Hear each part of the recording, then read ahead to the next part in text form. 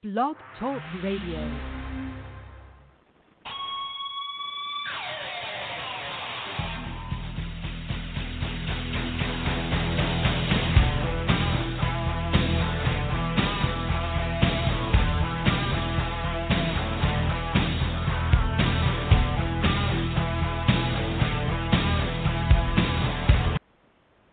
Welcome to Gridiron Blitz right here on TuneIn, Apple Podcasts, Google Cast, Player FM, and on the largest platform in podcasts, iHeartRadio, and as always on Blog Talk Radio. Your host, Oscar Lopez here, Gridiron Blitz 293.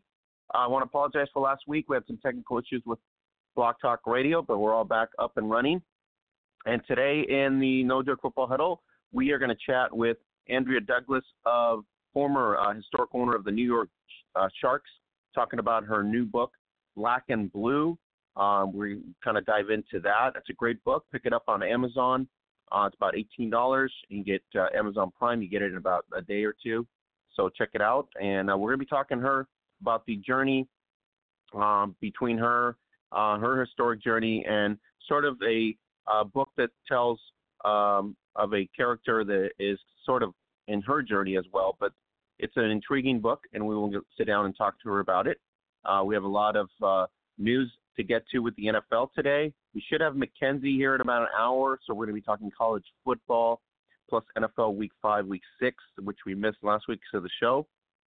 And then we'll dive into the women's gridiron news from Costa Rica, Brazil, Czech Republic, Gridiron Victoria, Gridiron New South Wales, and Gridiron Queensland on a bye this week.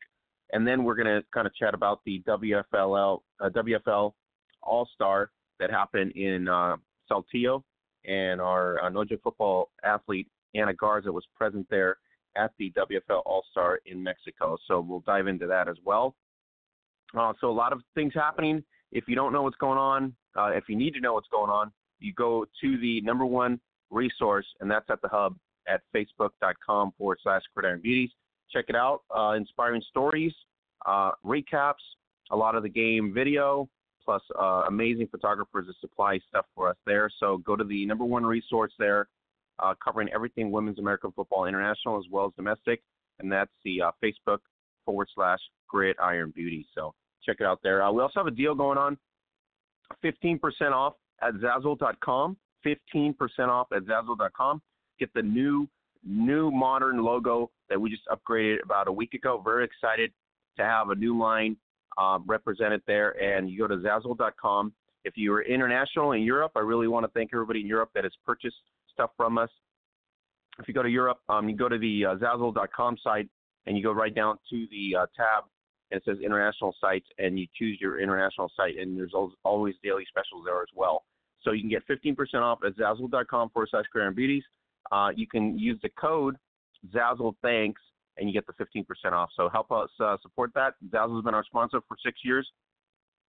We can't be more happy with them. They have international reach as well as international currency conversion, everything else that we would have to do on our own, and they do it all for us. So go to Zazzle.com/Gridiron Beauties and get some gear with the code Zazzle Thanks. Also, we have a promo going on through the NFL season between now and Week 16. If you go to the Facebook page, 15% off NFL. You can get $15 to play FanDuel during the NFL season. Let me get that offer right. $15, and you get to play NFL FanDuel weekly. And once you register there, there's a cool plays. You can do up to 25 cents, $2, $1, $10 on the bigger pools. So you can check it out and see if you can win some cash as well, and playing with your favorite players on FanDuel.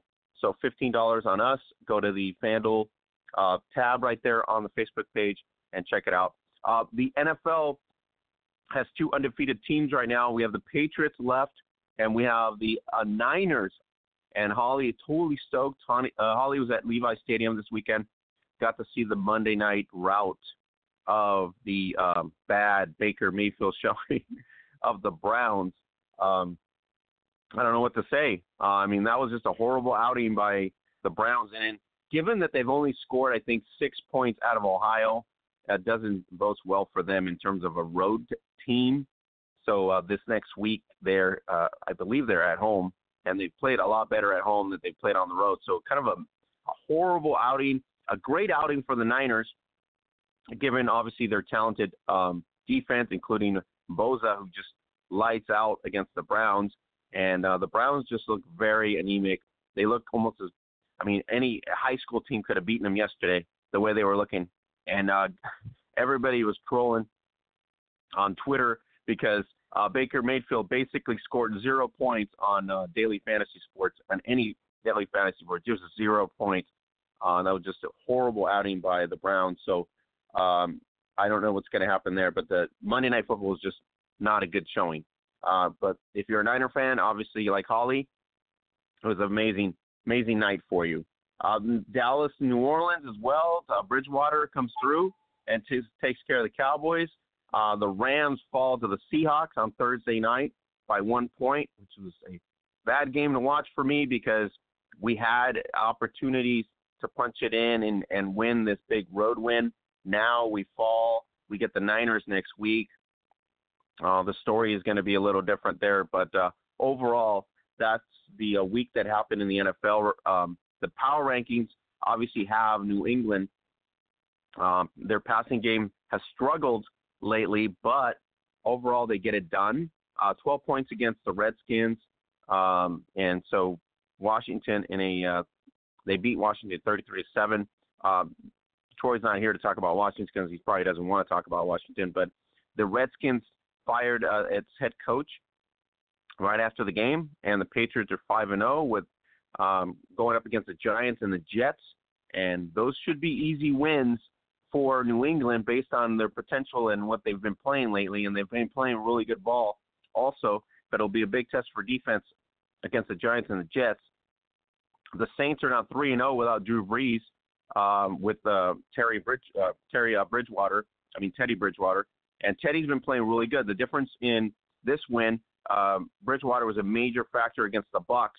The backup quarterback threw for 314 yards and 4 touchdowns, outplaying James Winston in a 31-24 victory at the Superdome. So there's a good sign for Saints fans because when Drew Brees went down, everybody was like panicking, thinking, okay, well this is gonna be the end for us, and it looks like we're riding the sail. If Brees comes back before the playoffs at this point, which is anticipated to happen, you got a durable, obviously all-star and superstar in Brees, and you have the reliable Bridgewater. So Saint fans really are in a good position right now, ranked number 3 overall in this week's power rankings. The Chiefs, the best offense in football, looked anything but the best offense on Sunday night, managing just 13 points in an eye-opening loss to the Colts at Arrowhead. You got to give the Colts credit here. The defense has stepped up. The Colts really hammered everybody on the run, forced Mahomes to really throw, and Mahomes aggravated an ankle injury after being stepped on by a teammate in the third quarter. The MVP was noticed to be limping, and everybody at Arrowhead was probably just freaked out that this was happening. But overall, they finished the game. It looks like he's going to be okay. We imagine a lot of that depends on how quickly he heals up. But overall, I think he will be fine. But a big win for the Colts with Brissett, given the fact that they were panicking when Andrew Luck left. And now it seems like they're okay with that. The Niners rank number 4 now. They slide right up, and they move up 3 slots from last week. Nick Bosa, the big difference overall. I know the offense played okay with Breida and company, but overall, the number 2 pick obviously showed up on Monday night against the Browns, stuffing the stat sheet, 2 sacks, 2 tackles for a loss, 5 quarterback hurries, a forced fumble, and a fumble recovery. And you want to talk about somebody being in Baker Mayfield's face and being a terror. That was Bosa. And nearly perfect performance by the 49ers, who are 4-0 for the first time since 1990 and have an NFC best plus 70 scoring differential. So talk about a turnaround on defense for the San Francisco. Last year, when Garoppolo went down, it was doom and gloom for the offense. But this offseason, obviously, Shanahan basically decided to retool on defense, and here we are. The performances so far on defense are there. So it's the Niners' biggest game since Jim Harbaugh was a head coach. So we're looking at a rise of a team that is coming together on defense. On offense, they played well against the Browns. We will see how well they play against a higher level team like the Rams, and we'll see how the Rams play against this massive, great, improved defense of the Niners. So we'll talk about that next week, but overall, this is a great win for San Francisco. They put themselves in first in the NFC West, so they have an opportunity right now to own that division. Seattle, neck and neck, and the Rams have now they have to basically step up. So the blowout of the Browns sets up a Week 6 matchup against the defending champs in the NFC, which is the Rams. And we'll see the California battles, North and South, and we'll come up. We'll see how the Gurley factor, if any, happens. Goff has been throwing a lot of passes. It's a worrisome state for me, too, because you're looking at 37, 47, almost 57 passes, and the run game is anemic. And the defense is having some dinks as well. So San Francisco on the road in the Coliseum in Los Angeles, this could be a big win for them coming off this Monday night bashing of the Browns. The Packers have Aaron Jones, the running back, scored 4 touchdowns, piled up 182 yards of total offense, led the Packers to a impressive 34-24 win over the Cowboys. Aaron Rodgers now 4-0 in his career against the Cowboys.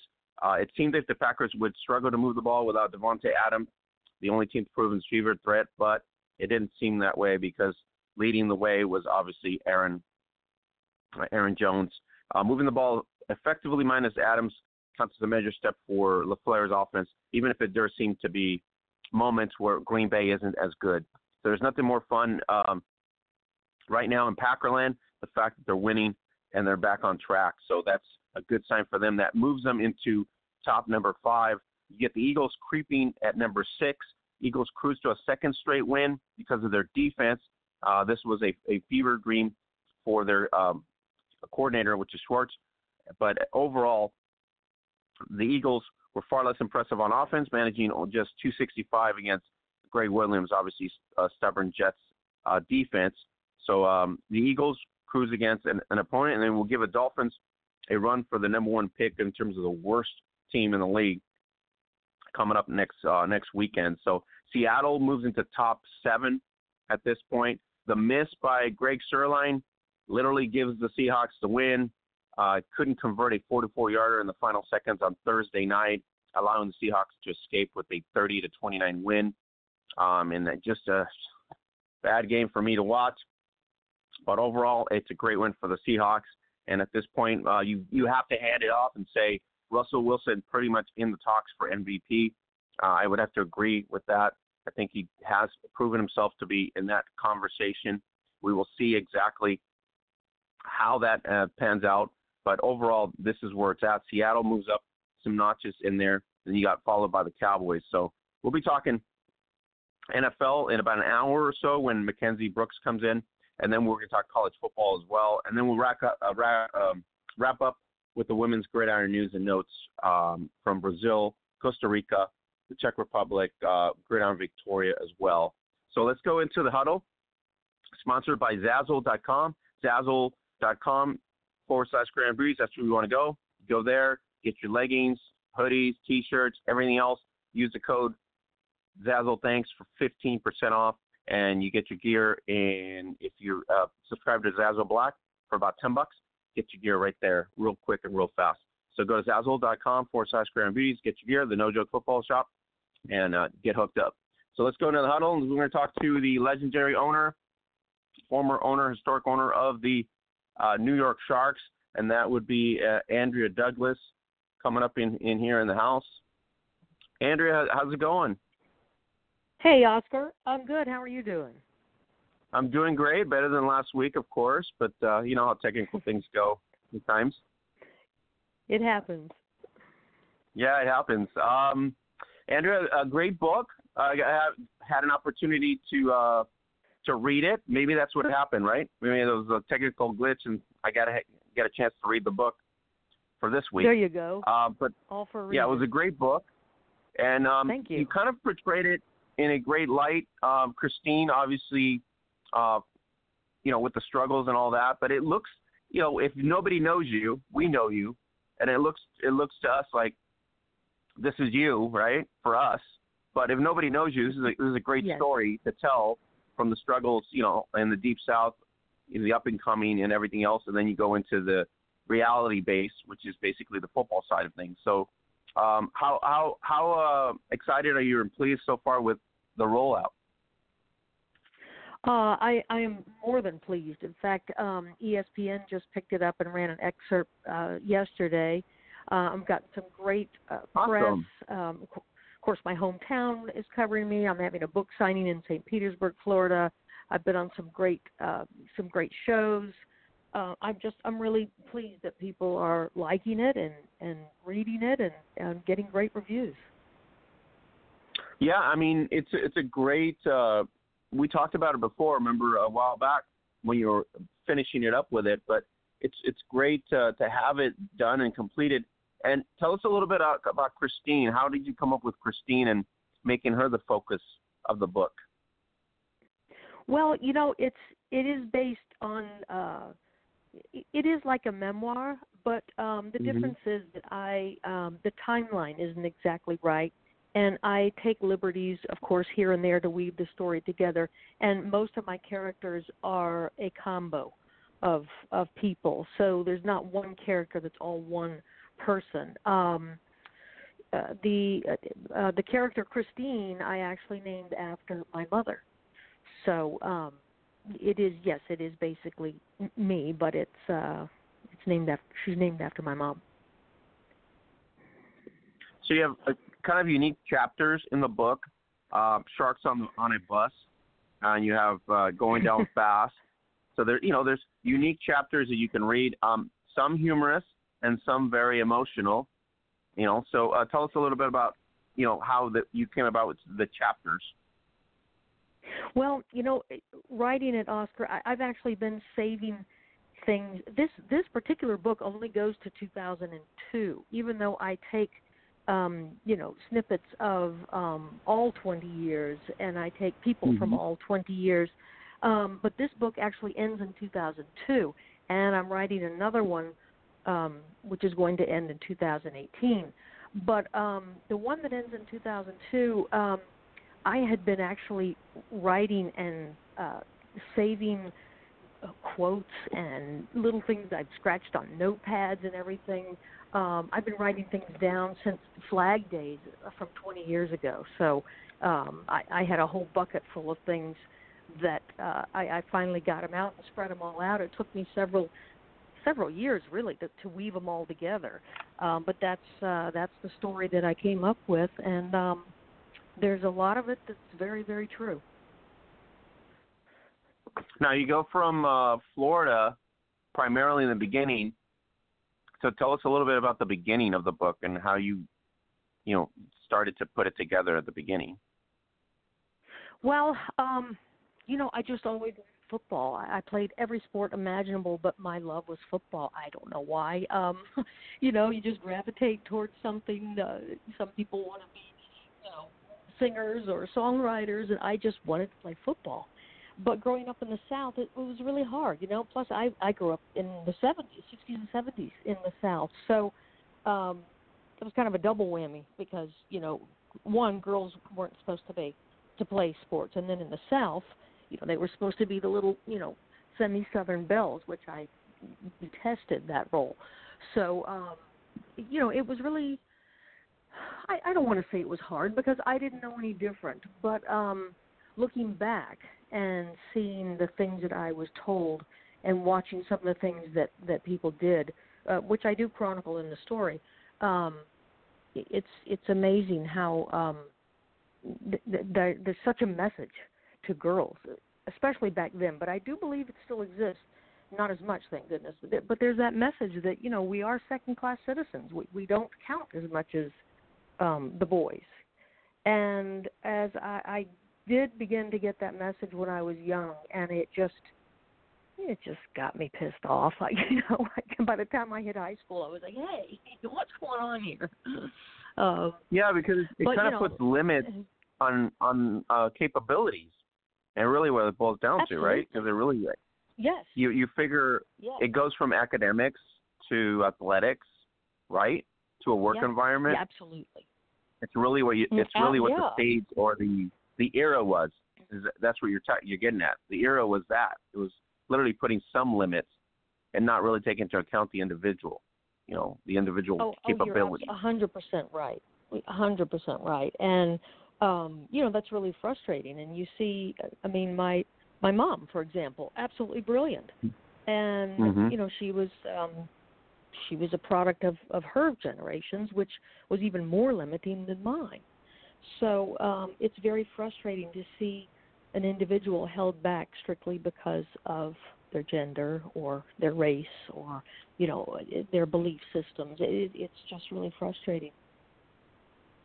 Now, the struggles in the book at the beginning, and then you go to a more, happy state, in other words, where you're getting opportunities, you're able to move forward, and you still struggles, obviously, within the ownership, when you acquire the team and everything else. But the beginning of it is basically more of yourself, or is it something that you added to Christine's story? You mean the beginning of the book? Yeah, the beginning of the book. Yeah, no, that was yes, it is basically a memoir, just with the the liberties of timeline and combining characters. So yes. Mm-hmm. Now I see when I open the cover, I see a dedication to Sharon Pascal, which I believe was a teammate of yours, right? From 1973 to 2001. Yes, Sharon was a dear friend and a teammate. She played flag football with us since the 80s or 90s. Now I can't even remember when I started playing. But Sharon played flag with us, and she was just a good friend that we had all known for such a long time. I mean, the Sharks, one of the unique things about the Sharks is that we all played flag together. Most of us knew each other for years and years before we ever combined to play tackle. So, yes, Sharon was killed in a car accident on Christmas Eve of 2001. And it really devastated us because she was a very good football player. She was a dear friend, and she was just kind of the light of the team. She never ever said a bad word. She was always smiling. She was funny. She the best dancer I've ever seen in my life. I mean, Sharon was just this, Supergirl. And losing her really did knock us back on our feet. And that was right after 9/11 happened. So we got a couple sucker punches that year, and it was really hard to get going again. Yeah, and that one I think was emotional in a lot of ways, because when you get a player not on the football field as an injury issue, but off the field tragedy, a lot of things bring and hit home. You know what I mean? Reality hits home beyond the sport. Yeah, and I think that's the emotion, right, that happened there. Right, absolutely. It just it was. We knew her family. I mean, it was just. It made you really reevaluate what this world is all about and what we're all doing, and it was a very tough time for many of us. Yeah, Andrea, we talked about you being in the Hall of Fame, which is a great honor in terms of the the Professional Hall of Fame, and then your team and your legacy and everything that you've done. But this book really hits home because it kind of starts to tell people exactly what your journey was, prior to all these accolades, right?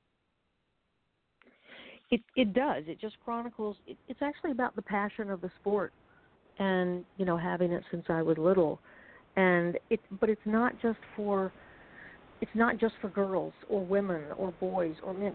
It's everyone who has a passion and maybe they're told no, they're not smart enough, not tall enough, not whatever the case may be, and you have these dreams, and my dream came true. Was it like I expected?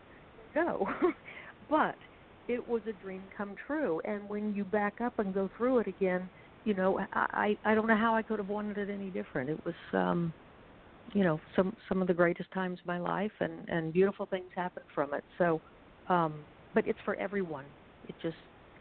In my case, it was football, but I think anyone who has a dream and a passion can relate to it. Tell me a little bit about Chapter 2, My Dad. So that's a kind of a nice chapter that I enjoyed really well, because if nobody knows your dad in that way, I mean, you get to know your dad in a way. That was the epitome of my dad. You're talking about the hunting camp, right? Yeah. Yeah, my dad was the neatest person. He was an Alabama boy. Grew up very poor. Loved to hunt. That was just his life, hunting and fishing. And nothing ever changed till, the day he passed. He still loved to hunt and fish, and he loved football. And when his buddies at the camp told him that he could not bring me out to the camp anymore because I was a girl, he stood up for me, and he said, well, you know what? If you're not going to let my daughter come, then I quit. And then his best friend Sam said, well, if Henry quits, then I quit. And then Howard said, well, if Henry and Sam quit, then I quit. And it just became this domino effect. And this is all an absolutely true story. And if every girl had a father like my dad, this world would be a different place, I'm telling you, because he was willing to give up that which meant so much to him just for my feelings. It would have been so easy to say, sorry, tell you can't, you can't come anymore. We'll do something else. It would have been easy, but no, he went out on a limb, and it's one of the greatest things anyone's ever done for me, to be honest.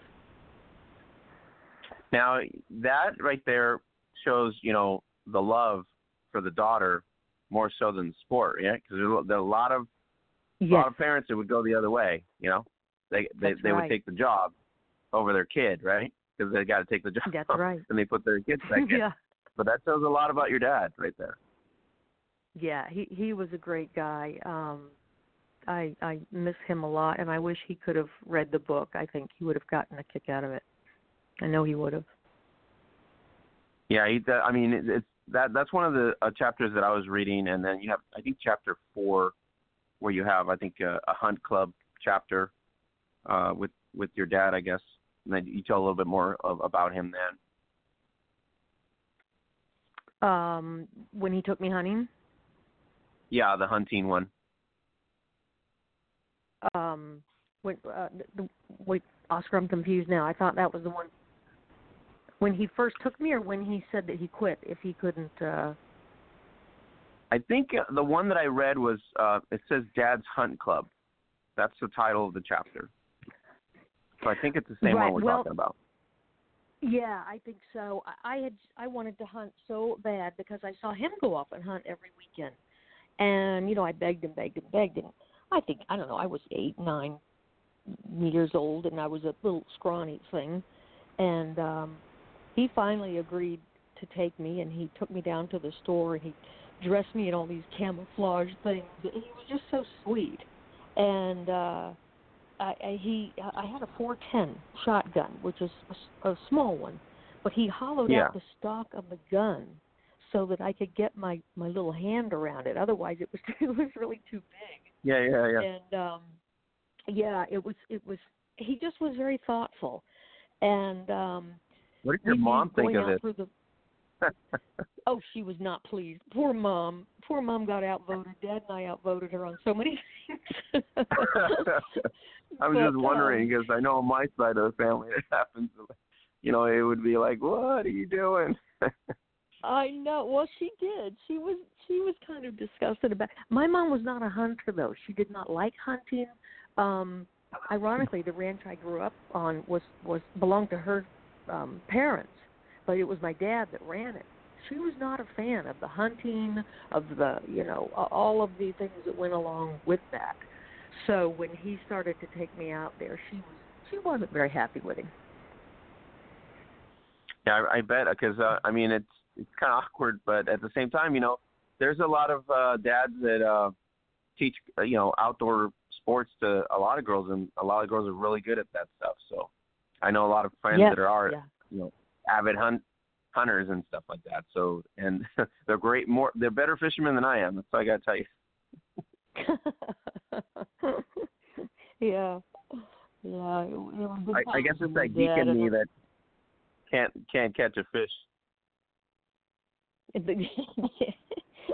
Well, keep trying. They're out there. I hope there's a lot in the bucket. That's all I got to say. I've only gone out once. I've only gone once, and that's trout fishing.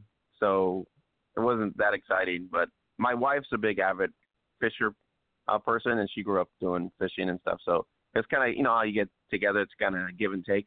So that's my give and take. Oh, okay, so she takes you fishing. Now that's the reverse there. That's kind of nice. Yeah, it is reverse. I'm scared of water, by the way, just to let you know. Water scares me. Uh-oh. But no, I mean, I'm just kidding. It's great. So it's a maybe great environment. Yes, exactly. I should be a hunter. No, but she's great. She enjoys it, and it's like you said with your dad. It's sort of a passion for some people, and they really love it, and it's a hobby, and it's an enjoyable hobby. Mm-hmm. Yeah, it is. It is. It's a nice. Well, it's like our football community. There's a hunting community, or whatever else you choose to get involved with, and it's really a lot of fun. Now, as you're growing older, with Christine's book here, as you're growing older, Andrea, a little bit more obstacles, right? Because you're into that mid-teens, and you get into a lot of more real situations where, like you said, the reality sinks in where you're not going to get those opportunities for whatever reasons, and that also was kind of an eye-opening for you, right? Well, it was. The town that I'm from is a very small town. It's how do you say it?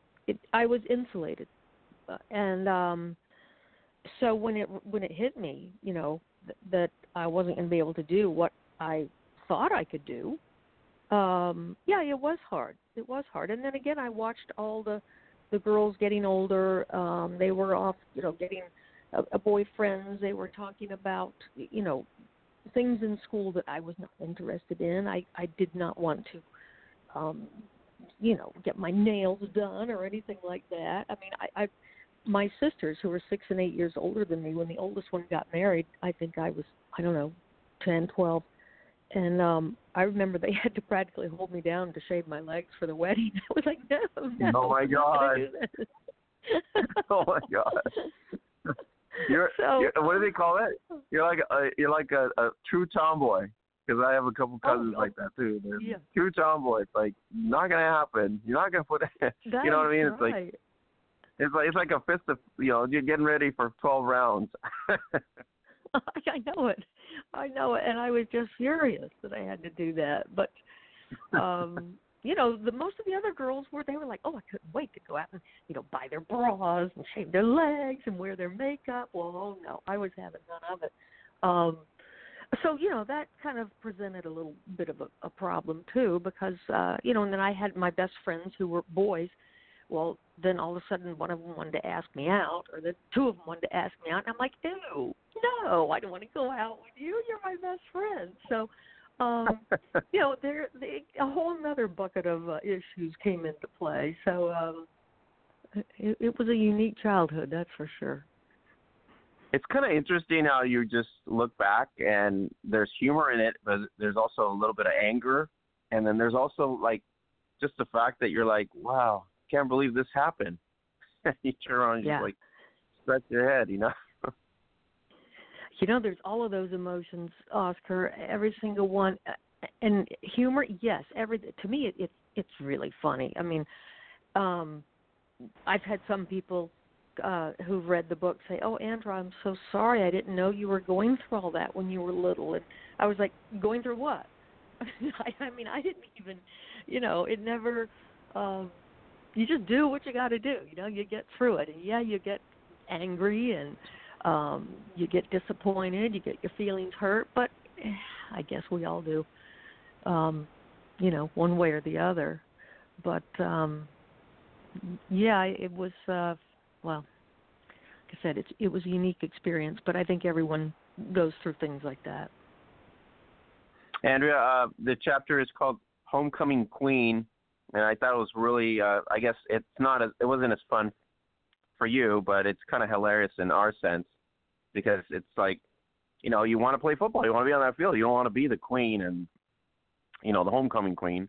And nowadays, it's like this is kind of reverse because we hear a lot of stories right now where you have certain girls that are homecoming queen, and then all of a sudden they got to, dress up and take that Supergirl leap and go, okay, now I got to go play the game. Where before that wasn't the case. I love that.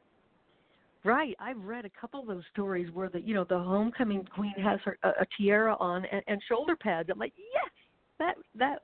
God, I wish that could have been me. Homecoming was pretty funny, and again, it's a small town, so it's such drama, around these small town things. But I would have traded that tiara for a helmet in a heartbeat. But nowadays it's different, thank goodness. Yeah, you have something to kind of look forward to now in that sense. Like you said, there's a little bit better, opportunities now are a lot better. The mindset's different.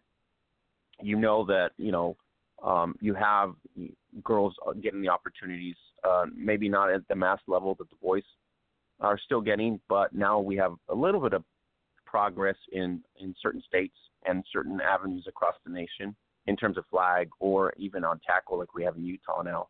So it's really exciting to hear that now. I love it. I know it. I'm still, though I don't have the Sharks anymore, I'm still very much involved in I just love all the stories of things that are going on for girls in football now. Andrea, tell me a little bit about scholarships are for boys. How we came up with that chapter? Oh, boy. As I said, Florida's a big football state, and our little town was no different. So there were a couple of guys from our high school that got scholarships in football.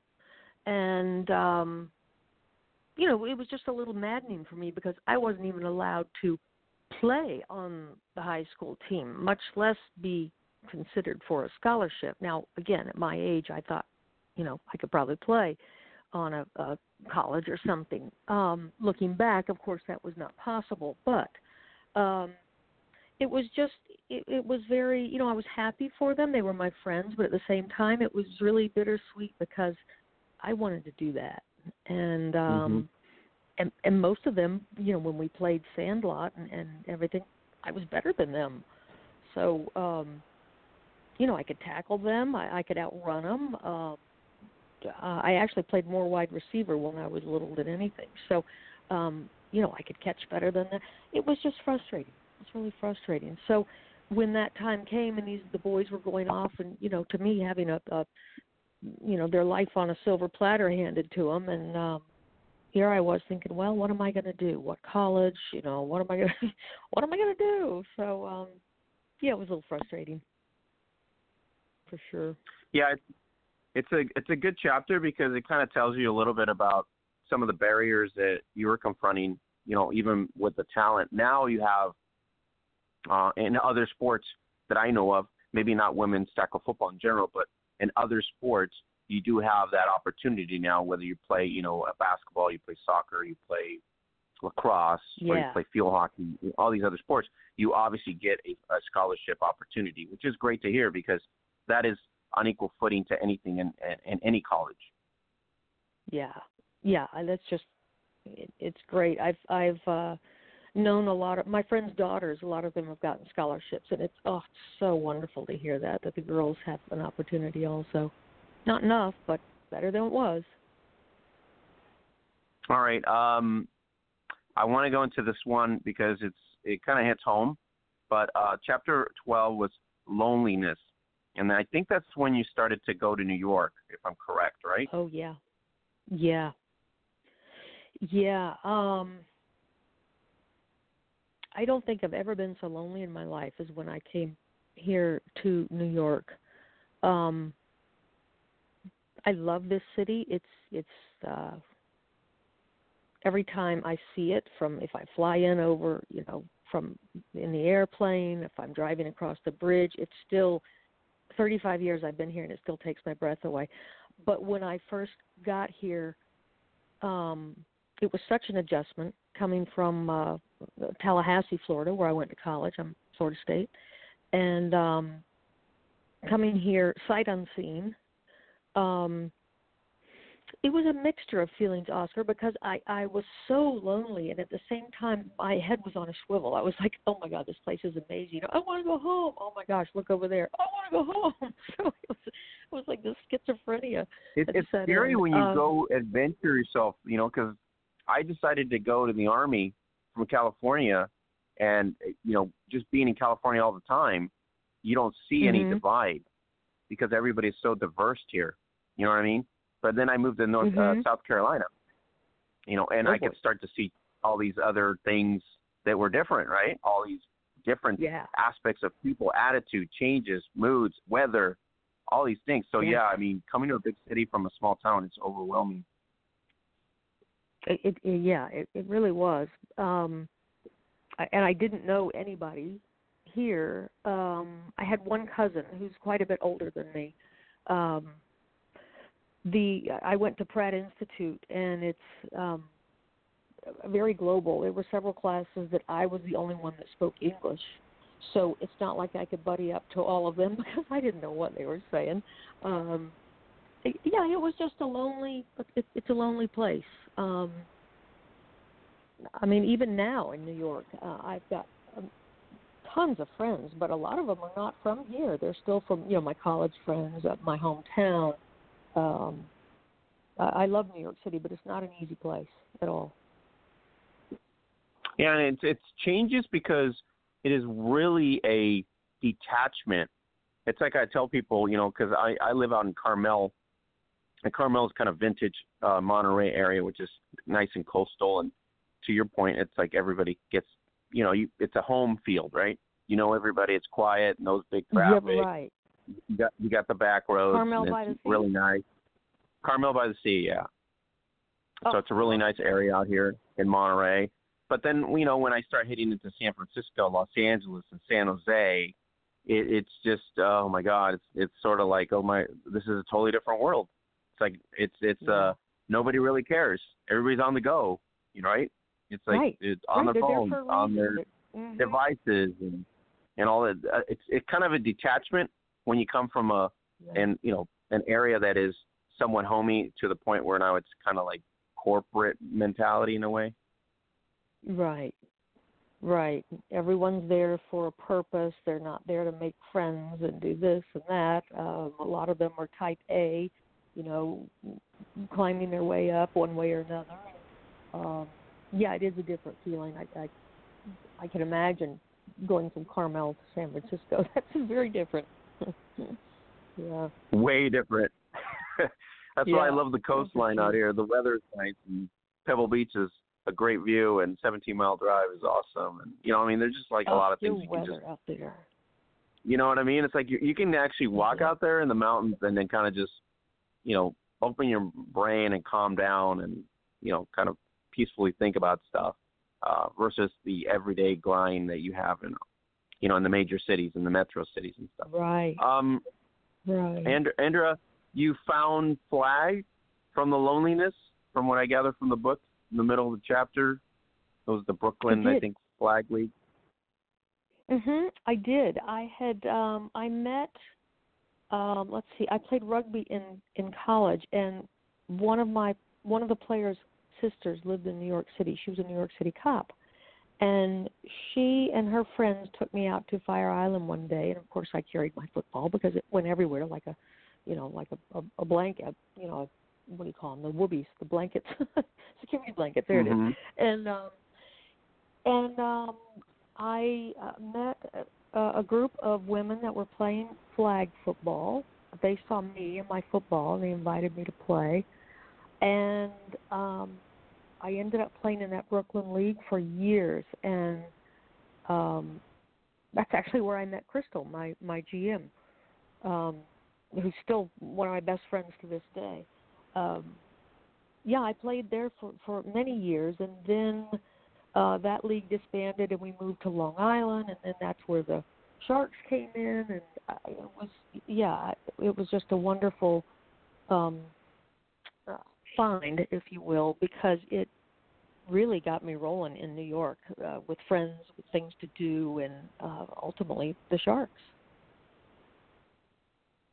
And that was the beginning of something bigger for you. And I know you just mentioned it earlier that that's going to be probably more of the second book, where you actually go into more of the football realm of things in terms of the team and the historic aspects of it and everything. But is that where you started more of your game, like to get yourself out of the everyday environment of work and stuff? Because I know for some players, this is an outlet where it's a relief when you play flag football. A lot of people enjoy that because it's an outlet to just get away from everyday life or work or kids or that kind of stuff.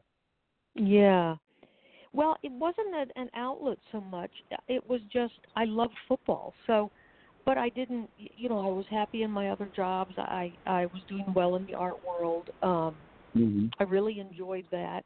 It wasn't an outlet or an escape so much as I just couldn't wait to play because I loved it so much. I mean, I would obsess on it, obsess on the plays, and our coach would call practices. I was always the first one there. I'd stay late if someone would throw with me. If I talked to Richie, was our coach. I talked to Richie ad nauseum on the phone because he was as obsessed as I was. So it was so much fun. So I just loved it. Just loved every minute of it. Now you go into the book into the 90s with the transition to New York, to the team and everything else. So how did that go about in terms of getting the team and working, to try to get the team going with the Sharks? I know you said originally it was started as a flag team and then it went into the tackle motion. Yeah, well, the Long Island Sharks, what we were called, was a flag team, and that was there were quite a few teams. Now I don't remember how many, 8, 12, something like that, from Brooklyn and Long Island, and we had been playing against each other for so many years, so we all knew each other. And when this opportunity came along to form a tackle team, we had to combine all of these, I think I describe it as all these tribes that had been at war for years. All of a sudden they had to join forces to create one team.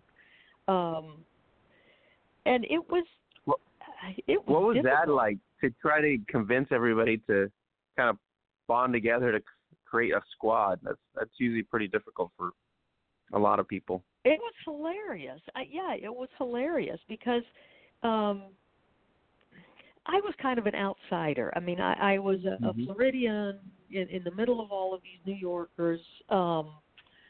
It was easy for me to sit back and watch and listen, and they amuse me. To this day, they really tickle me. New Yorkers are just, they're like no others.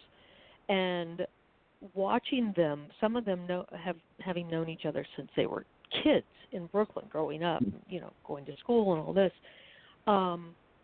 just the banter that went back and forth, and the remarks off to the side, and the dares, and the competition.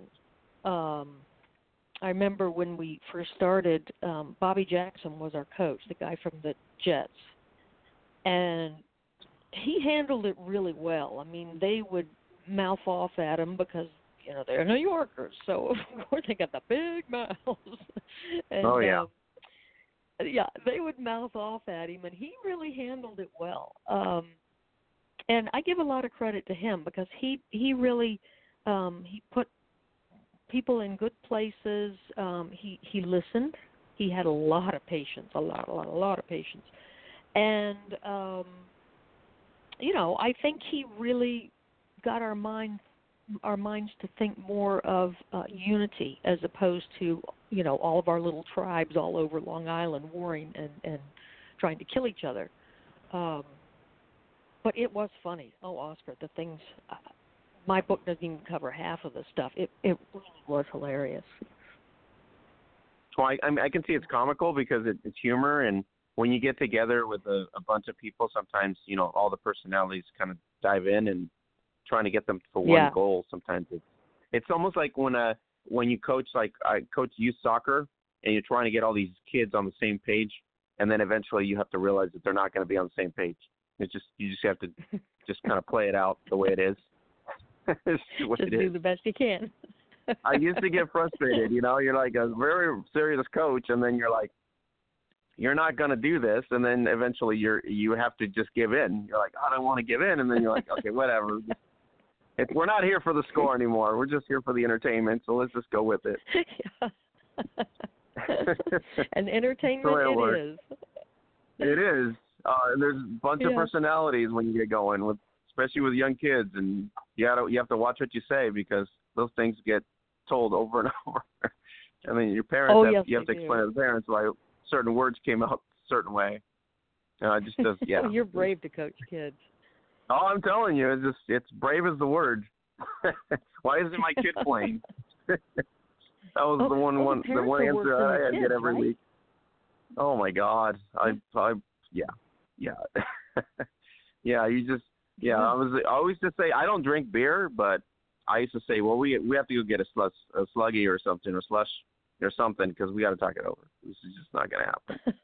And and kids miss in practice, and what do you do, right? I mean, kids miss practice. You have to sometimes stand your ground. It's like you just have to stand your ground. I'm pulling my kid out. Well, okay, great. I don't want him to be pulled out, but then in the back of my mind, I'm like, okay, he doesn't deserve to be on the team. Great, I'm out of here. One less problem. But no, I'm just you know how it goes. Yeah, and then the parents are arguing about why you didn't play them, and geez. It's a headache. But anyways, it is comical, and even in adults, as you're mentioning, when you get to the adult stage as well, it's trying to band people together, sometimes personalities, especially in New York, of all places. Yeah. Yeah. I know. Whether you're Italian or, Puerto Rican, whatever you are, there's going to be a class somewhere. Yeah, all kinds. Everything. One of everything you can imagine. God, I got that in the Army, by the way, Andrea. When I was in the Army, half of my squad in the Army was from Brooklyn and from upstate New York. And so I got to, kind of interact with a lot of them. And you know what? They're comical. They're serious. Totally. They're serious. And you're turning around and you're like, my God, are you guys really, is this like a comedy act or something? Because the way they interact, you're sitting there going, I don't know if I need to laugh or just stay quiet, because if I laugh, I'm probably going to get hurt, So it's I know. Well, that's how I was when I first came across this group of Brooklynites. I was like, okay, I clearly don't fit in, and yet I'm, on game day I fit in. But other than that, I was just like a fly on the wall, and it was amusing. Yeah. What do you think of the overall reaction? You got a lot of reviews, which is great. You also got, I think, one of the biggest reviews is at the front cover, which is Billie Jean King. And I think, she was really nice to, put in a couple sentences here. But Black and Blue will strike a chord with anyone who grew up before Title IX. So she's already, a fan of the book. Yes. Yeah, and I am so honored that she took the time to do this, and I was just really amazed and so grateful to her. Talk about a champion and a warrior and a hero. Billie Jean King has done so much for so many people, not just women and not just girls. I mean, she's just she's a game changer. She really is, and I so appreciate what she did for the book. Yeah, I mean, she's one of the first individuals, if you go back in history, early 70s and all that. But she's one of the first individuals that was. Now everybody has a foundation now. You know what I mean? It's like every athlete has a foundation. Everybody's got a foundation right. of some sort. But she was really the first to create a foundation that was driven for opportunities for girls and women. And to this day, obviously, it's the time. And she's done a great job with it.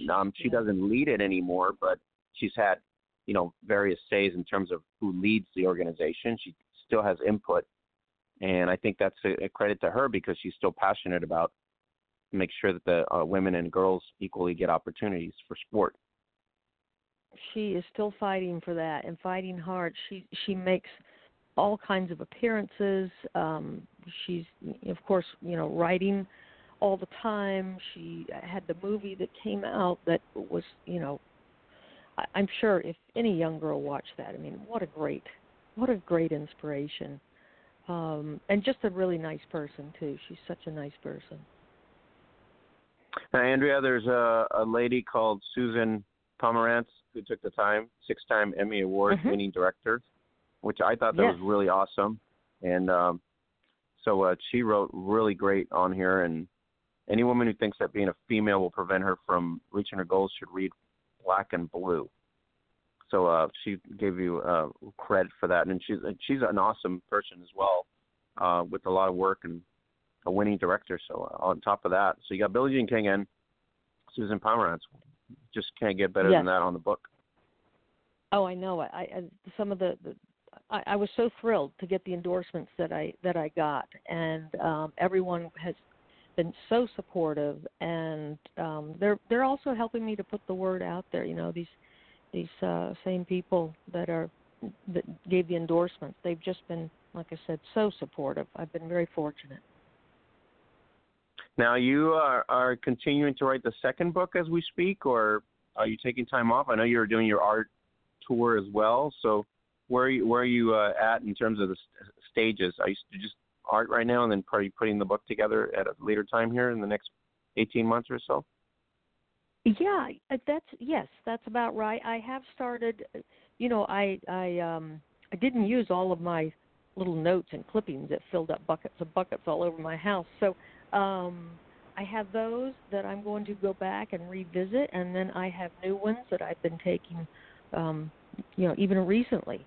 Oscar, sometimes it's the mood. Some days you just want to write something.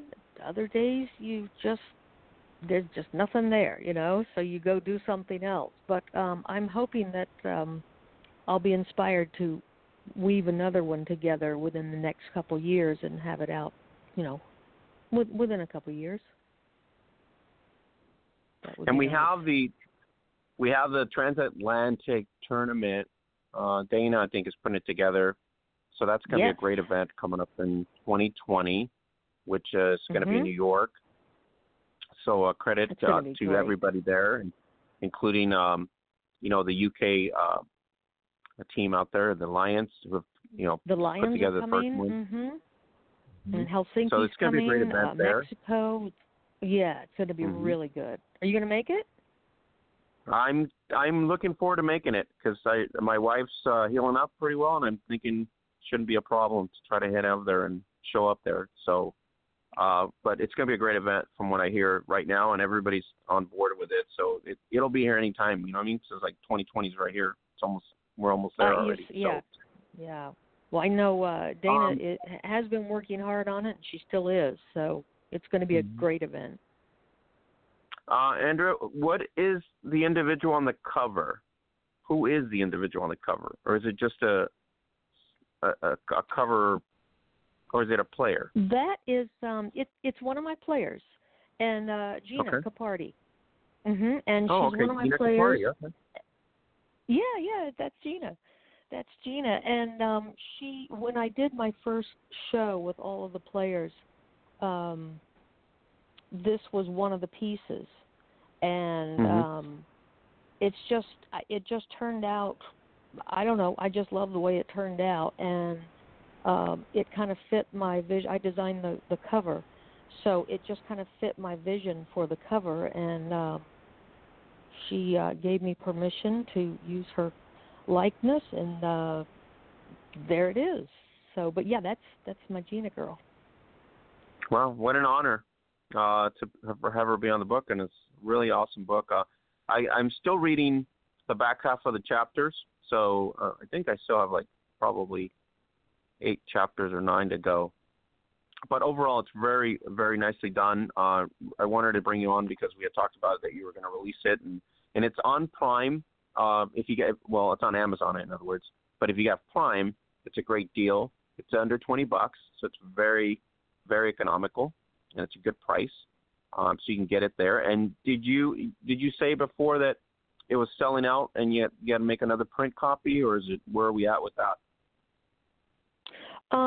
Amazon will do print on demand. I know they sold out once, and I do not know whether they're just doing print on demand now or whether they've reprinted a batch of them. But yes, you can still get them on Amazon. Let's see, I think you can get them on BookBaby also, and Barnes & Noble. I really appreciate you sending me that signed copy. It's an honor. It's always a pleasure to talk to you, one of the historic individuals in the sport, and it's always an honor to talk to you and kind of get your story. And it's an amazing story, Andrea, and a lot of people don't realize it, but a huge individual. When you write the history of women's tackle football, you were right there as probably the starting point. And so this, the franchise itself and everything else, but yourself as the struggles, not just for the football side of things, but, the beginnings in the adventure here with Christine and the life that you lived from there, from Florida to New York. And so it's a great book, and it's a great value. And at the same time, it's endorsed by a lot of great people, and myself included, and everybody should go get it at Amazon or Barnes & Nobles as well. So like I said, it's $20. You can't beat it. Well, Oscar, I really appreciate that you have me on and you're talking about it. Thank you that you like it. And but I also, you have just done so much for women in football, and I appreciate all of your contributions. I really do. I appreciate that too, Andrea. I love the book. Everything's great. I look forward to the second book. And are you doing any art stuff that the fans should know about, or anything coming up that they should be aware of? Yeah, actually, there's going to be an art opening about the women's football leagues, some new things and also some old ones, and that's going to be on November 8th down in St. Petersburg, Florida, and there will be a book signing and an art opening at the same time. And so anyone who's down in that area, come on over. It'd be great. Andrea, retirement, is it great? You gotta be honest here. Is it great? Yeah. Of course, right? It's great. I miss my kids. I always call them my kids. I miss them so much.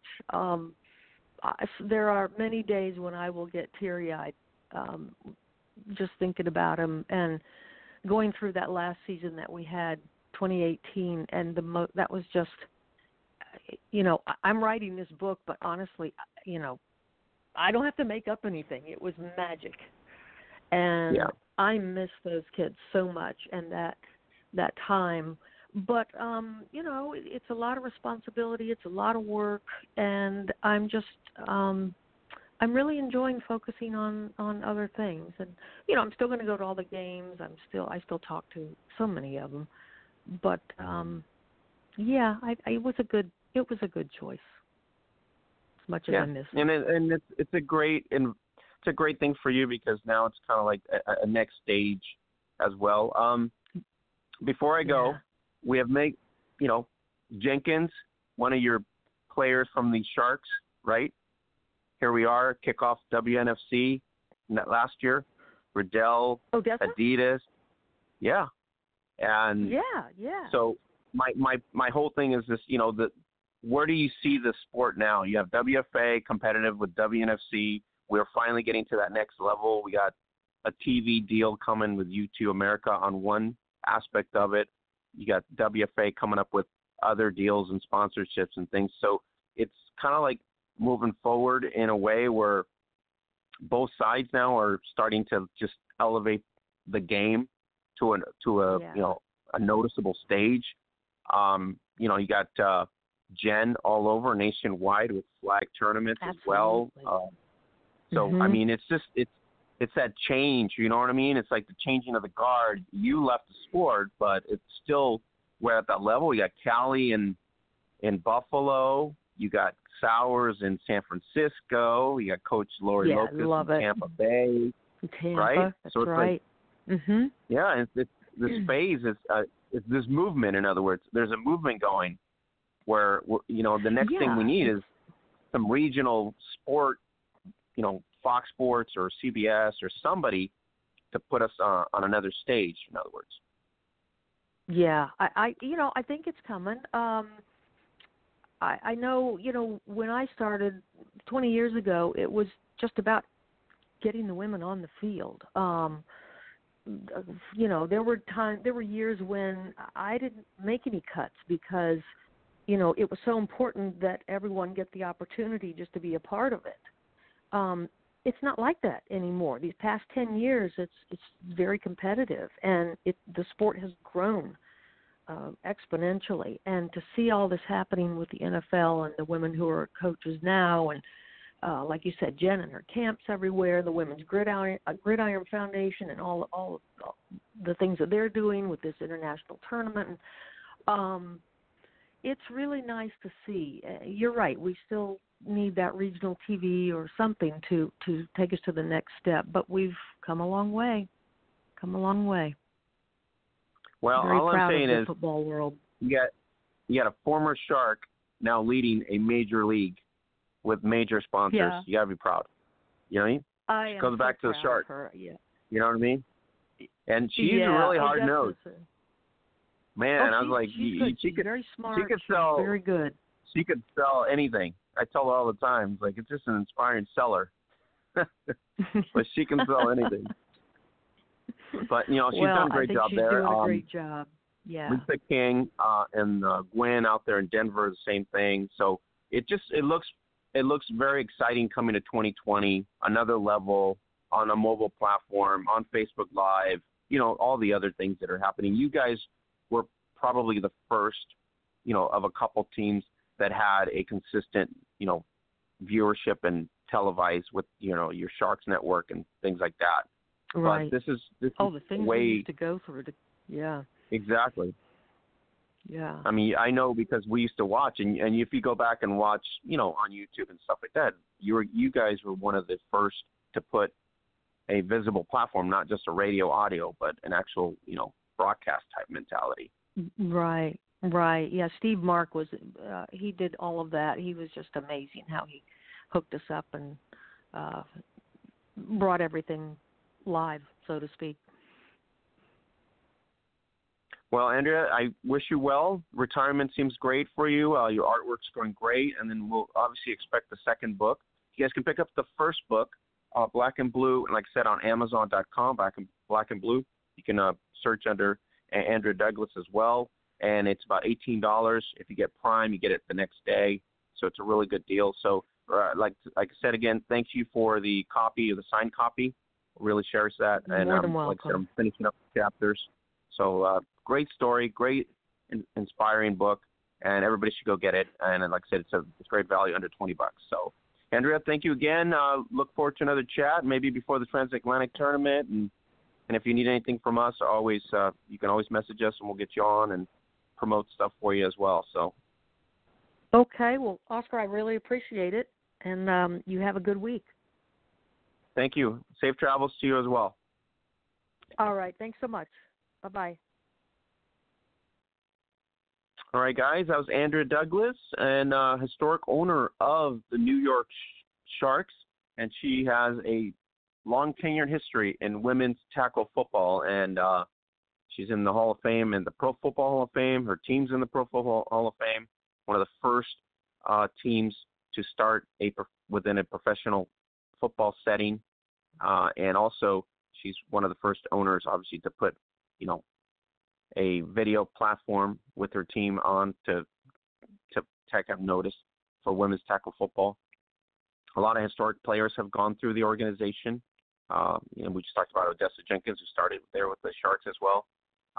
So a lot of history, and she's done a lot of good things for the sport, and she continues to stay in touch with the sport. But overall, Andrew Douglas, Black and Blue, Love, Sports, and the Art of Empowerment. And you can get your copy, like I said, at Amazon.com, and you can get it for about $18. You get Prime the next day. So go get your copy, and I really thank her for sending me a signed copy of the book, and I'm reading it right now as we speak, and it's going to be great for her second book. So thanks to her and for her coming in and chiming in. So we're going to go into the realm. Mackenzie's not going to be able to make it here, but we got about, 40 minutes here. We're going to go into the realm of women's tackle football because it's happening internationally. There's no women's tackle football in the States right now because it's the off season for everybody. There's some events coming up. So let's go to the events, news, and notes here. November 10th, it's going to be the WFA. They're going to play a game right after the Tennessee Titans game in Nashville. Misfits versus Derby City, Knoxville Lightning versus Columbus Vanguards, and that's going to be November 10th.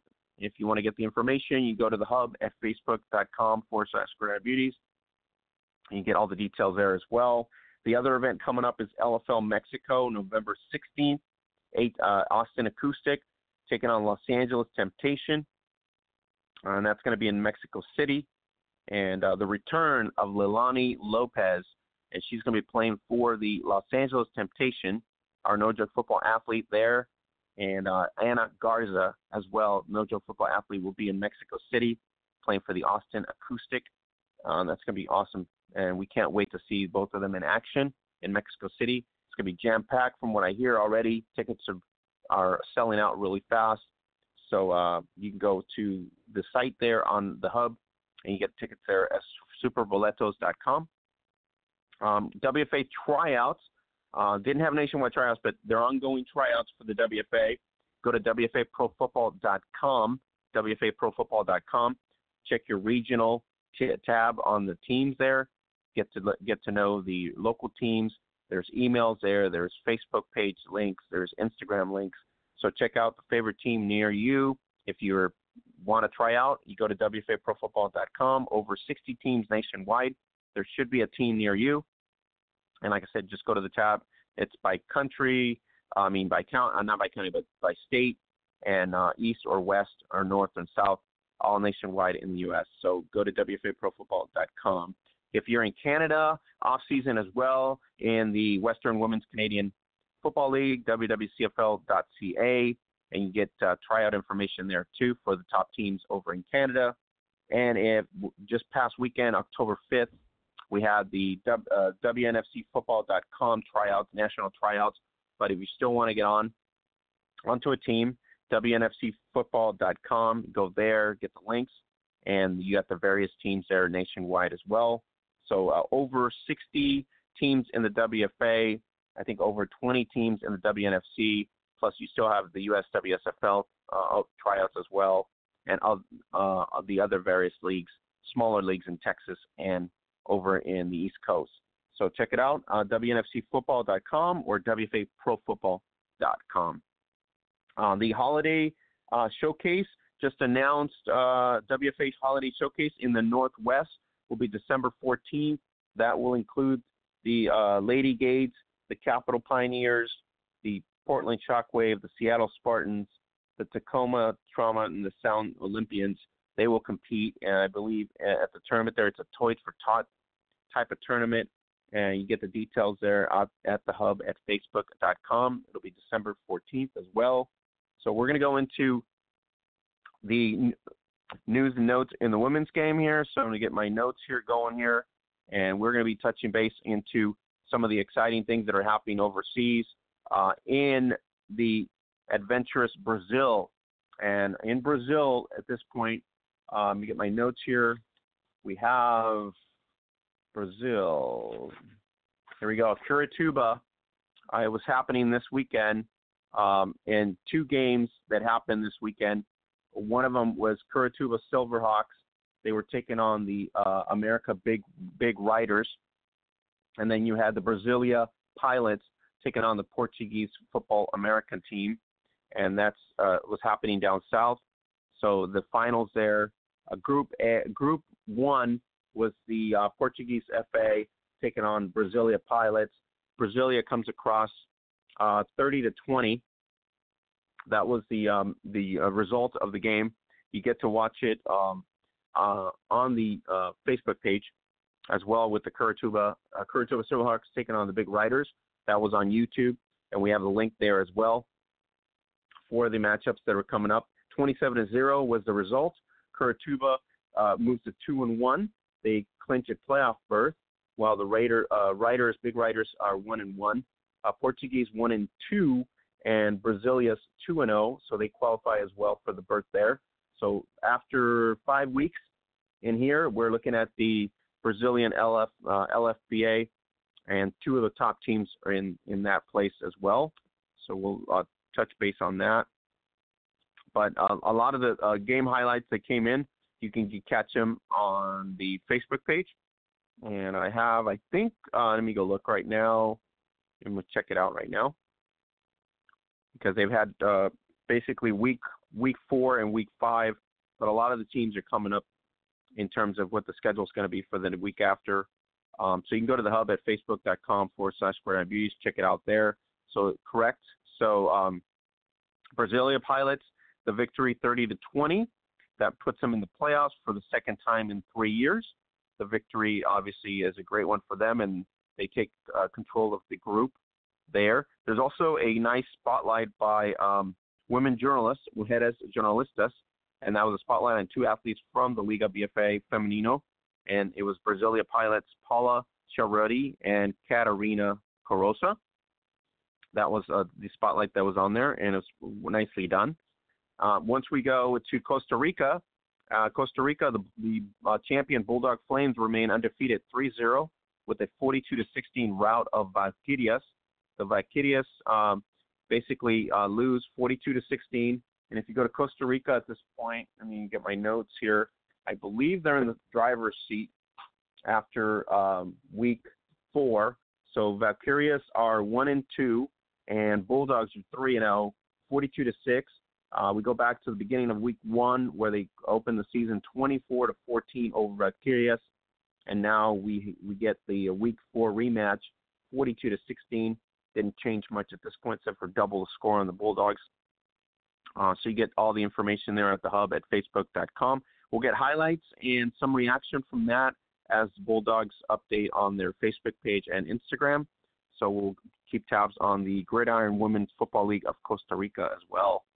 We got recaps by salaoval.com of Brazil. You get the recap right there of the Silverhawks taking care of the America Big Riders, and that was the feature that was on there. So you get the recap from the Salio Oval website, and thanks to them for sharing, and they're one of our networking partners that keeps us up to date on what's happening in the Brazilian game. You get the replay Week 5 Brazilian Women's League, Curitiba versus America Big Riders, and that's on YouTube.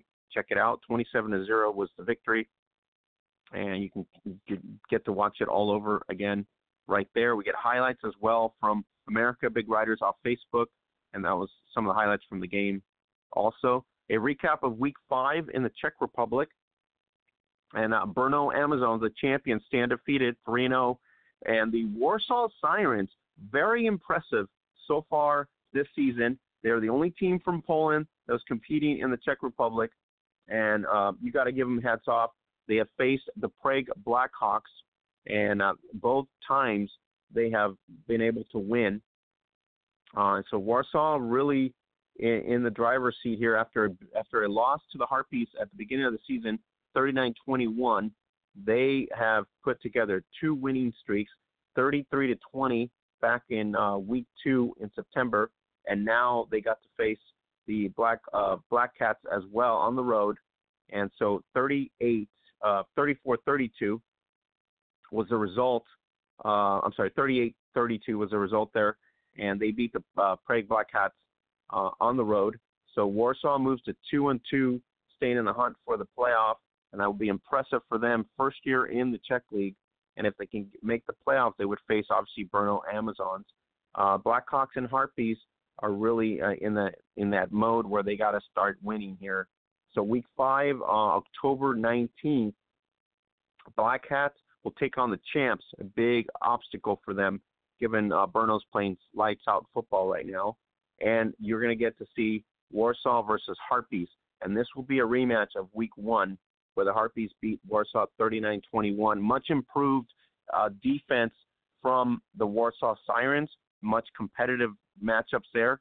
So we're looking forward to see what the Harpies bring. Should be a close matchup once again, and it's very competitive. We have a couple weeks left in the season after this coming week. We only have, I believe, one more week of regular season and then the playoffs. So it's a matter of punching it in. The Warsaw Sirens, if they can beat the Harpies, they would punch in their ticket, 3-2. Brno should win against the Black Cats, but things obviously have changed in some instances. But if they do win, they'd be 5-0. That puts the Sirens obviously in second place, and they would basically qualify for the playoffs. And the Rose Bowl 5 will be in November. Dates to be announced forthcoming. We're going to go over to Gridiron Victoria in Gridiron Victoria down south. And Gridiron Victoria, we're going to get highlights and photographs and all that coming up forthcoming at this point. But week 4 in Gridiron Victoria, Northern Raiders continue to roll 50-16 against Creighton Rangers. Northern Raiders 4-0, undefeated in the season. They have started hungry. First week 40-6. Then they go into 60-32, beating the champs, Western Crusaders. Then they go into week 3. It was 50-16, taking down Melbourne Uni Royals. So this Raiders team is ready and rolling and getting ready here. Season's still long, but they are playing lights-out offensive football, and defensively they are just holding people down to less than 2 touchdowns a game. So the Geelong Bucks debut once again after a season off, and they lose 36-8 against the champion Western Crusaders. Crusaders rebound after a big win last week against the Croton Rangers, 54-8, and they get another big win here, 36-8. Coming up week 5, October 12th through the 19th, Geelong Bucks will take on the red-hot Northern Raiders. Melbourne Uni Royals will be taking on the champs, Western Crusaders. So we'll keep tabs on that. And you go to the hub at facebook.com/Gridiron Beauties, and you get the details there. The other event that happened was in Mexico. You get the recap of the WFL 2019 All-Star game that happened, and our no-joke football athlete, Anna Garza, in the house in Saltillo. Vanguardia.com MX. They have the recap of the game. We also want to thank Gerardo Arancibia for the report from the event, and then RCG Oficial from Tauhila for sending us the highlights and information that happened of the event down in Mexico. A lot of stories at the facebook.com/Gridiron Beauties. You get a story of Claire Gaskin, New Jersey teen. You also get a story about Michigan girls playing tackle football now. You get the WFA also announced that Glacier Clinics, they are a major sponsor with them for coaching grants.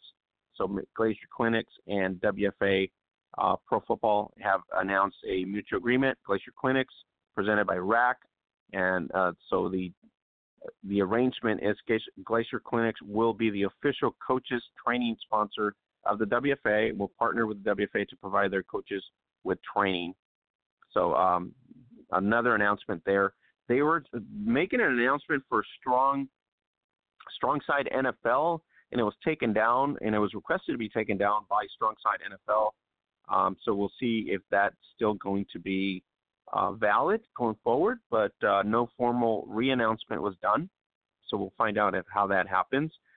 We also get Linda Johansson out there. There was an event happening, Finland versus Sweden. It was kind of a mutual event in both flag and tackle, and the Swedish team won. And it's the first time the Swedish team in tackle has won and beaten I believe, Finland. So congratulations to Linda Johansson down in Sweden for the win there. In the Costa Rica League, we have October. The date's coming up here. It's going to be October 13th. We'll got Valkyrias taking on Goddesses, and that should be a good game. See if the Valkyrias bounce back against the Goddesses. And then on the 20th, we get the rematch, Goddesses taking on the Bulldogs. So that'll be an interesting matchup coming up there.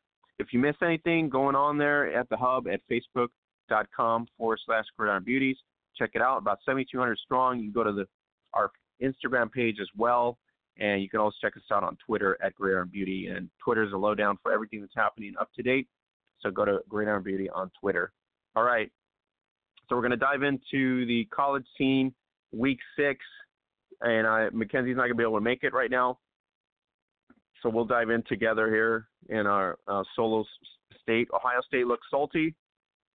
My guy Chip Kelly in UCLA, I mean, I think he's going to be canned at some point down the road here. But so what we learned was Ohio State might be the best team in the country. We thought Auburn was, but now we know, trying to nail down exactly which team is the most deserving for the number 1 ranking in the country from week to week is an exercise pretty much that exhausts you. But given the fact that happened, I'm thinking this is what's going to happen. It's going to be probably Ohio State. We'd like to know if Chip Kelly plans to keep his job after the season. As I mentioned earlier, my Bruins they're not doing really well. Bruins, great 32-point fourth quarter comeback against Washington State, but it's one game out of the year. I don't know what's going on there, but with the win in the desert, Kelly and UCLA have latched onto shared possession of first place in the division, heading to the softer side of the conference schedule. So they will get to face, wannabe games against Cincinnati, San Diego State, and maybe they'll get pummeled by Oklahoma at this point. So that's where we're at in terms of the sports scene there. So we'll keep tabs on it, but you can get the lowdown on the recap at the college football recap sponsored by RockMNation.com. And you go there and get the week 6 recap there. We go to week 5 in the NFL, as we had talked about previously when we started at the top of the hour. A lot of changes in terms of the teams, but 9 winners from week 5. McCaffrey just taking and ruining the Jaguars. What a guy. I mean, I had him on my fantasy team as well as my FanDuel teams. So what an impressive week 5. Saw a lot of teams, hot teams continue to fall back to earth. The Rams lose to the Buccaneers. Became the beginning of a possible trend where LA dropped its 2nd straight game, this time a Thursday night thriller against the Seahawks. The Giants and Jaguars 2-game winning streaks with rookie quarterbacks came to an end thanks to the Vikings and Panthers. The Bears' dominant defense was cracked open by all teams. John Gruden bullying the Raiders. So a lot of things to consider here. Washington, a mess, the Redskins. And given their canning of their coach at this point, and I know Troy would have loved to be here to talk about it, but Gruden entered 2009 with the best odds to be the first coach fired this fall. It made sense. He's only been to the postseason once in the franchise and had never won 10 games in a single season in the franchise. He's done nothing to justify his franchise decision to give him another year to turn things around in the nation's capital. Washington's 0-5 to start the season after Sunday's loss to the Patriots. The last 3 of those defeats have come by a combined of 63 points. He's only put 3 different players behind center, Keenum, Haskin, and McCoy, and his quarterbacks have combined for 7 touchdowns and 8 interceptions in 5 games. His defense has given up 24 points every week and at least 30 in all. So Gruden knew he was almost certainly done in Washington's head coach after losing big to the Patriots in week 5. And how did he take it? If the key works Monday, I'll keep working. Wow. And that's a sign right there, I guess. So Bruce Allen didn't like his attempt at self-deprecating humor, apparently. He called his coach in for an extremely rude 5 a.m. meeting just to fire him, which seems excessive. So he's gone. We won't know who will take the job. So figure it out. I guess somebody's going to take the job at some point, or somebody's going to step up either within the organization or outside the organization. So Steven Sims, the pride of the University of Kansas. Sims didn't give the Patriots many opportunities to review his game film coming in Week 5. The undrafted rookie free agent and former Jayhawk only played 21 snaps in his first 4 games. But the Patriots don't need help. I think their schedule pretty much proves that they're gonna take it pretty much in that division. There's not much left there. I mean, they're at the top of the division. The Niners on defense just showed you exactly how they can just demolish somebody. Back in 2017, Baker Mayfield faced Nick Bosa's Ohio State team in Columbus and capped a 31-15 win by empathically and literally planting an Ohio flag at the center of Ohio Stadium. Nick Bosa, then a sophomore with the Buckeyes, made a mental note of that. And at Levi Stadium, he went ahead and plowed his own flag to tell the new Browns quarterback that you stink when he hit the Browns quarterback and forced an intentional grounding flag on Monday Night Football. So Bosa finished his day with 2 sacks and 5 quarterback hits, while San Francisco effectively threw the Cleveland offense into a wood chipper. He wasn't the only Niner to turn a perceived lack of respect for Mayfield into motivation. Even Richard Sherman took offense to Mayfield's performances as well. And so the Niners are 4-0. The Patriots are undefeated as well. And so 2 teams there on either conference stepping up, and they get to face some competition coming up in the next couple weeks. Aaron Jones, who was either your fantasy league hero or your villain in the late game. Jones tied a Packers franchise record with 4 rushing touchdowns Sunday, and he only needed 12 carries in the first 3 quarters to get there. The running back led his team in both rushing and receiving while doing something no other player has done since the Dallas Cowboys. And I can tell you, I had Aaron Jones on my team, on my fantasy, as well as my DSF, and thank you very much, Aaron Jones, for giving me the points and the victories, because it was a really, really awesome game. So that was enough to carry Green Bay to a 34-24 road win in Dallas.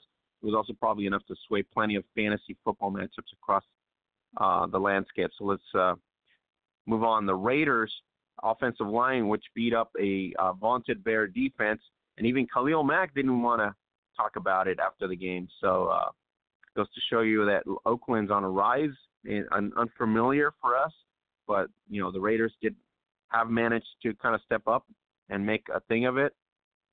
And so more importantly, the Bears' big men were moved off the line with relative ease as Josh Jacobs became the first player to rush for 100-plus yards against Chicago this season.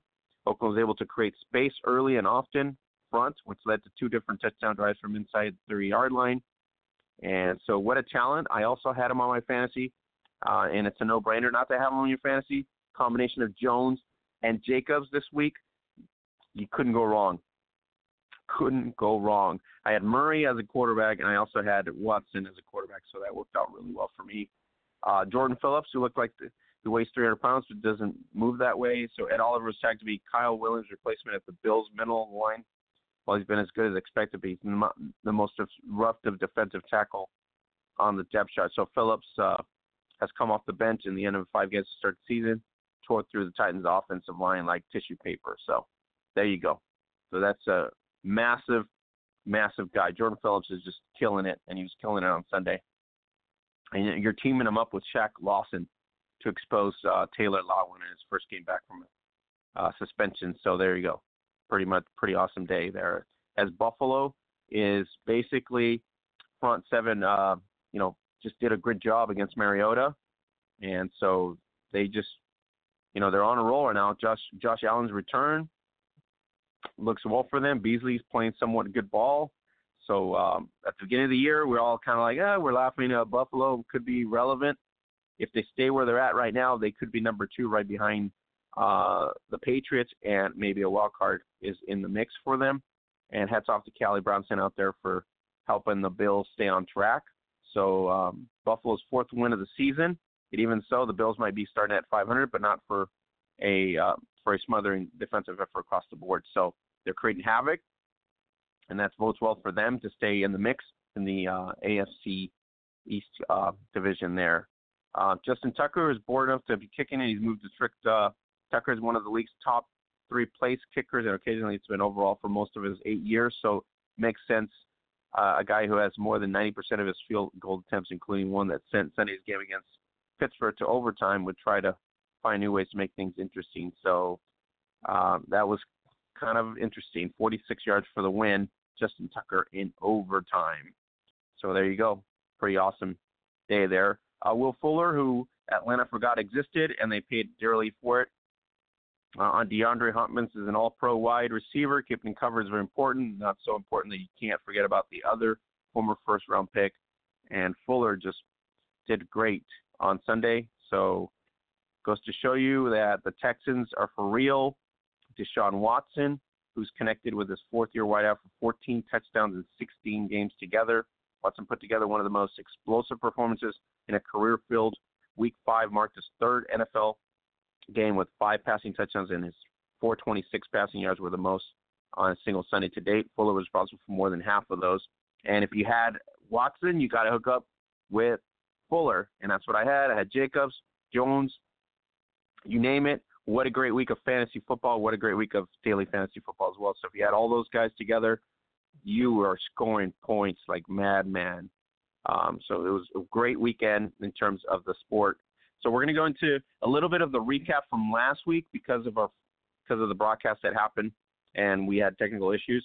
So we're going to get Holly's take on college football Week 5 and preview Week 6. We're going to get Holly's take on NFL Week 4 and preview Week 5, which her Niners were on there. So we'll get to listen to that. And then we're heading out and going into 294 next week. So let's take Holly's take here on college football. College notes for the week. Number 1, Clemson 21, North Carolina 20. I don't know how Clemson won this game. North Carolina outplayed them for most of it. I stand by my thought that Clemson is not as good on defense this year up front. North Carolina was able to move the ball almost at will at times. And North Carolina decided at the end to go for 2 instead of kicking an extra point, and they didn't get it. Clemson lucked out in this game, and they looked vulnerable at times to me. Number 5, Ohio State 48, Nebraska 7.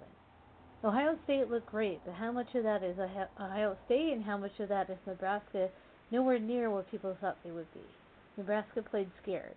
The quarterback had 3 picks in the first quarter, and Nebraska pretty much folded the tents after that. Arizona State 24, number 15, Cal 17. This is a huge win for Arizona State. It was a back-and-forth game until the Cal quarterback went out with an injury, which pretty much slowed down the Cal offense to almost nothing, and Arizona State took advantage. Cal's defense got tired at the end, which sealed the deal. Number 9, Utah 38, Washington State 13. This was a big game for both teams coming off disappointing losses. Washington State looked flat and disinterested at times. Utah bounced back. Washington's secondary is really bad this year. Leach called them out in the media, called out his own team in the media, that is, and said that they were fat, stupid, and soft, which he's actually done before. How will they respond? Utah is back in the Pac-12 driver's seat, and maybe is in contention with Arizona State.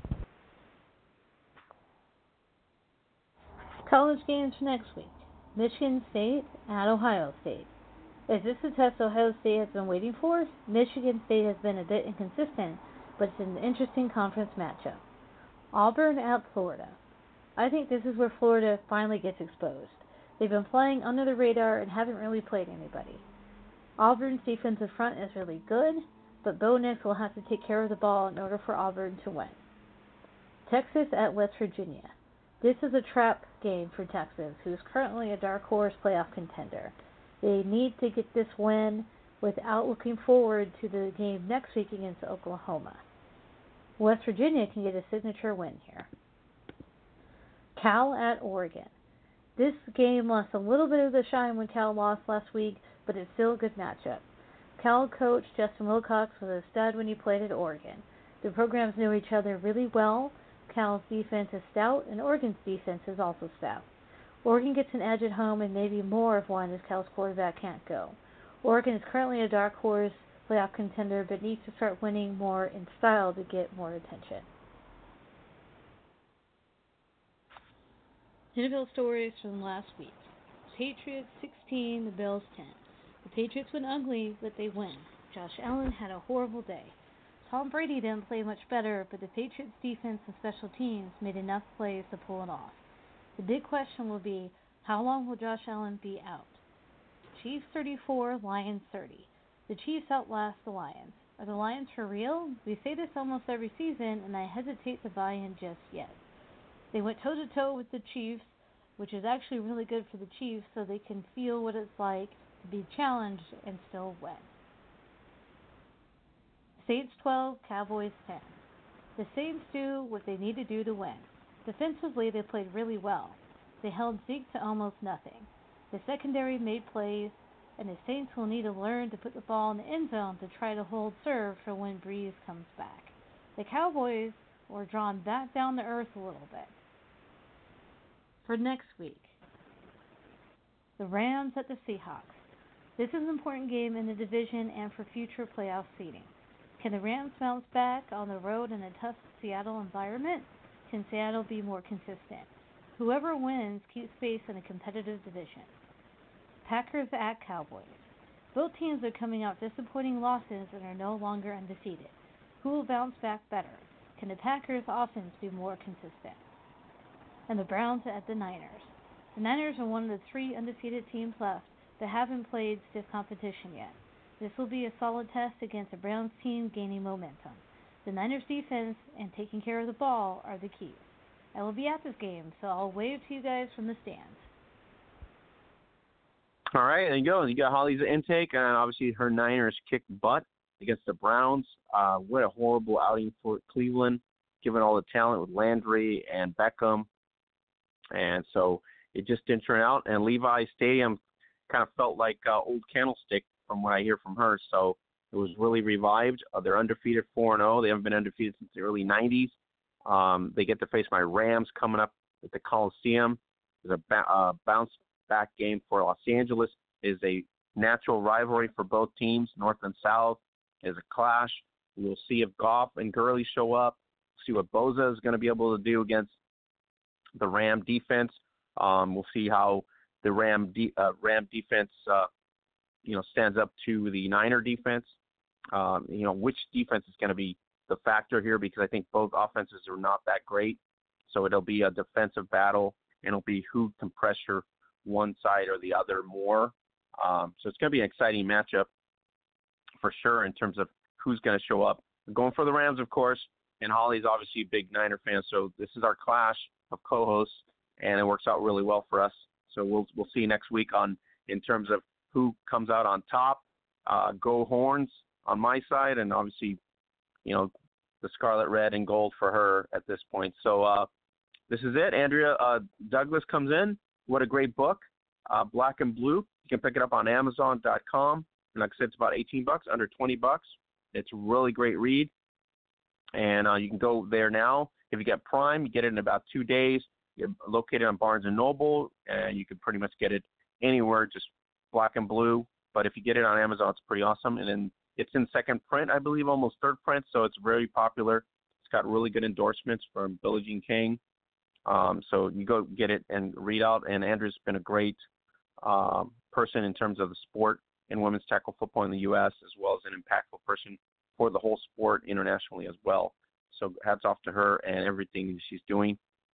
And enjoying retirement now, of course, like anything else. You guys can check it out and buy it, like I said, at Amazon.com, about $18. So we're going to be here next week at 294, which should have our co-host back at this point. But other than that, great show today, NFL, college football, women's tackle football news and notes. We got a lot of events coming up here in November with the WFA as well as the LFL in Mexico.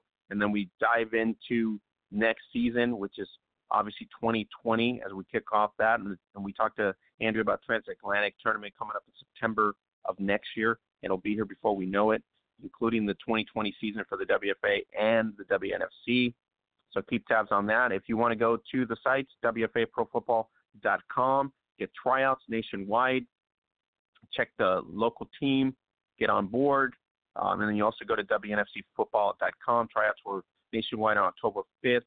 They're always taking players, considering the roster's goal is about 45 in either league.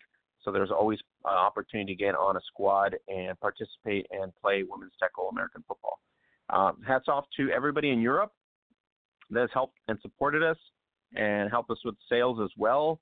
And thank you, everybody in Spain and everybody in Finland and Sweden and the UK. I really appreciate it. So go to Zazzle.com/Gridiron Beauties. Use the code Zazzle Thanks. Check out all our new gear, all brand new design, everything happening. You can even go to Facebook, Facebook.com/No Joke Football. Check out our new No Joke Football athletes, the talented Stacy Jackman and Leilani Lopez, as well as Michelle Marshall, Anna Garza, and a bunch of other athletes, including Sasha Cruz as well. So check it out and go to Facebook.com/No Joke Football brand and get your No Joke Football gear as well, and use the code Zazzle Thanks. If you want to play daily fantasy sports, which we're playing, you can play DraftKings, you can play on FanDuel, you can play on Yahoo, whatever preference you can. But if you play with us, it's on FanDuel.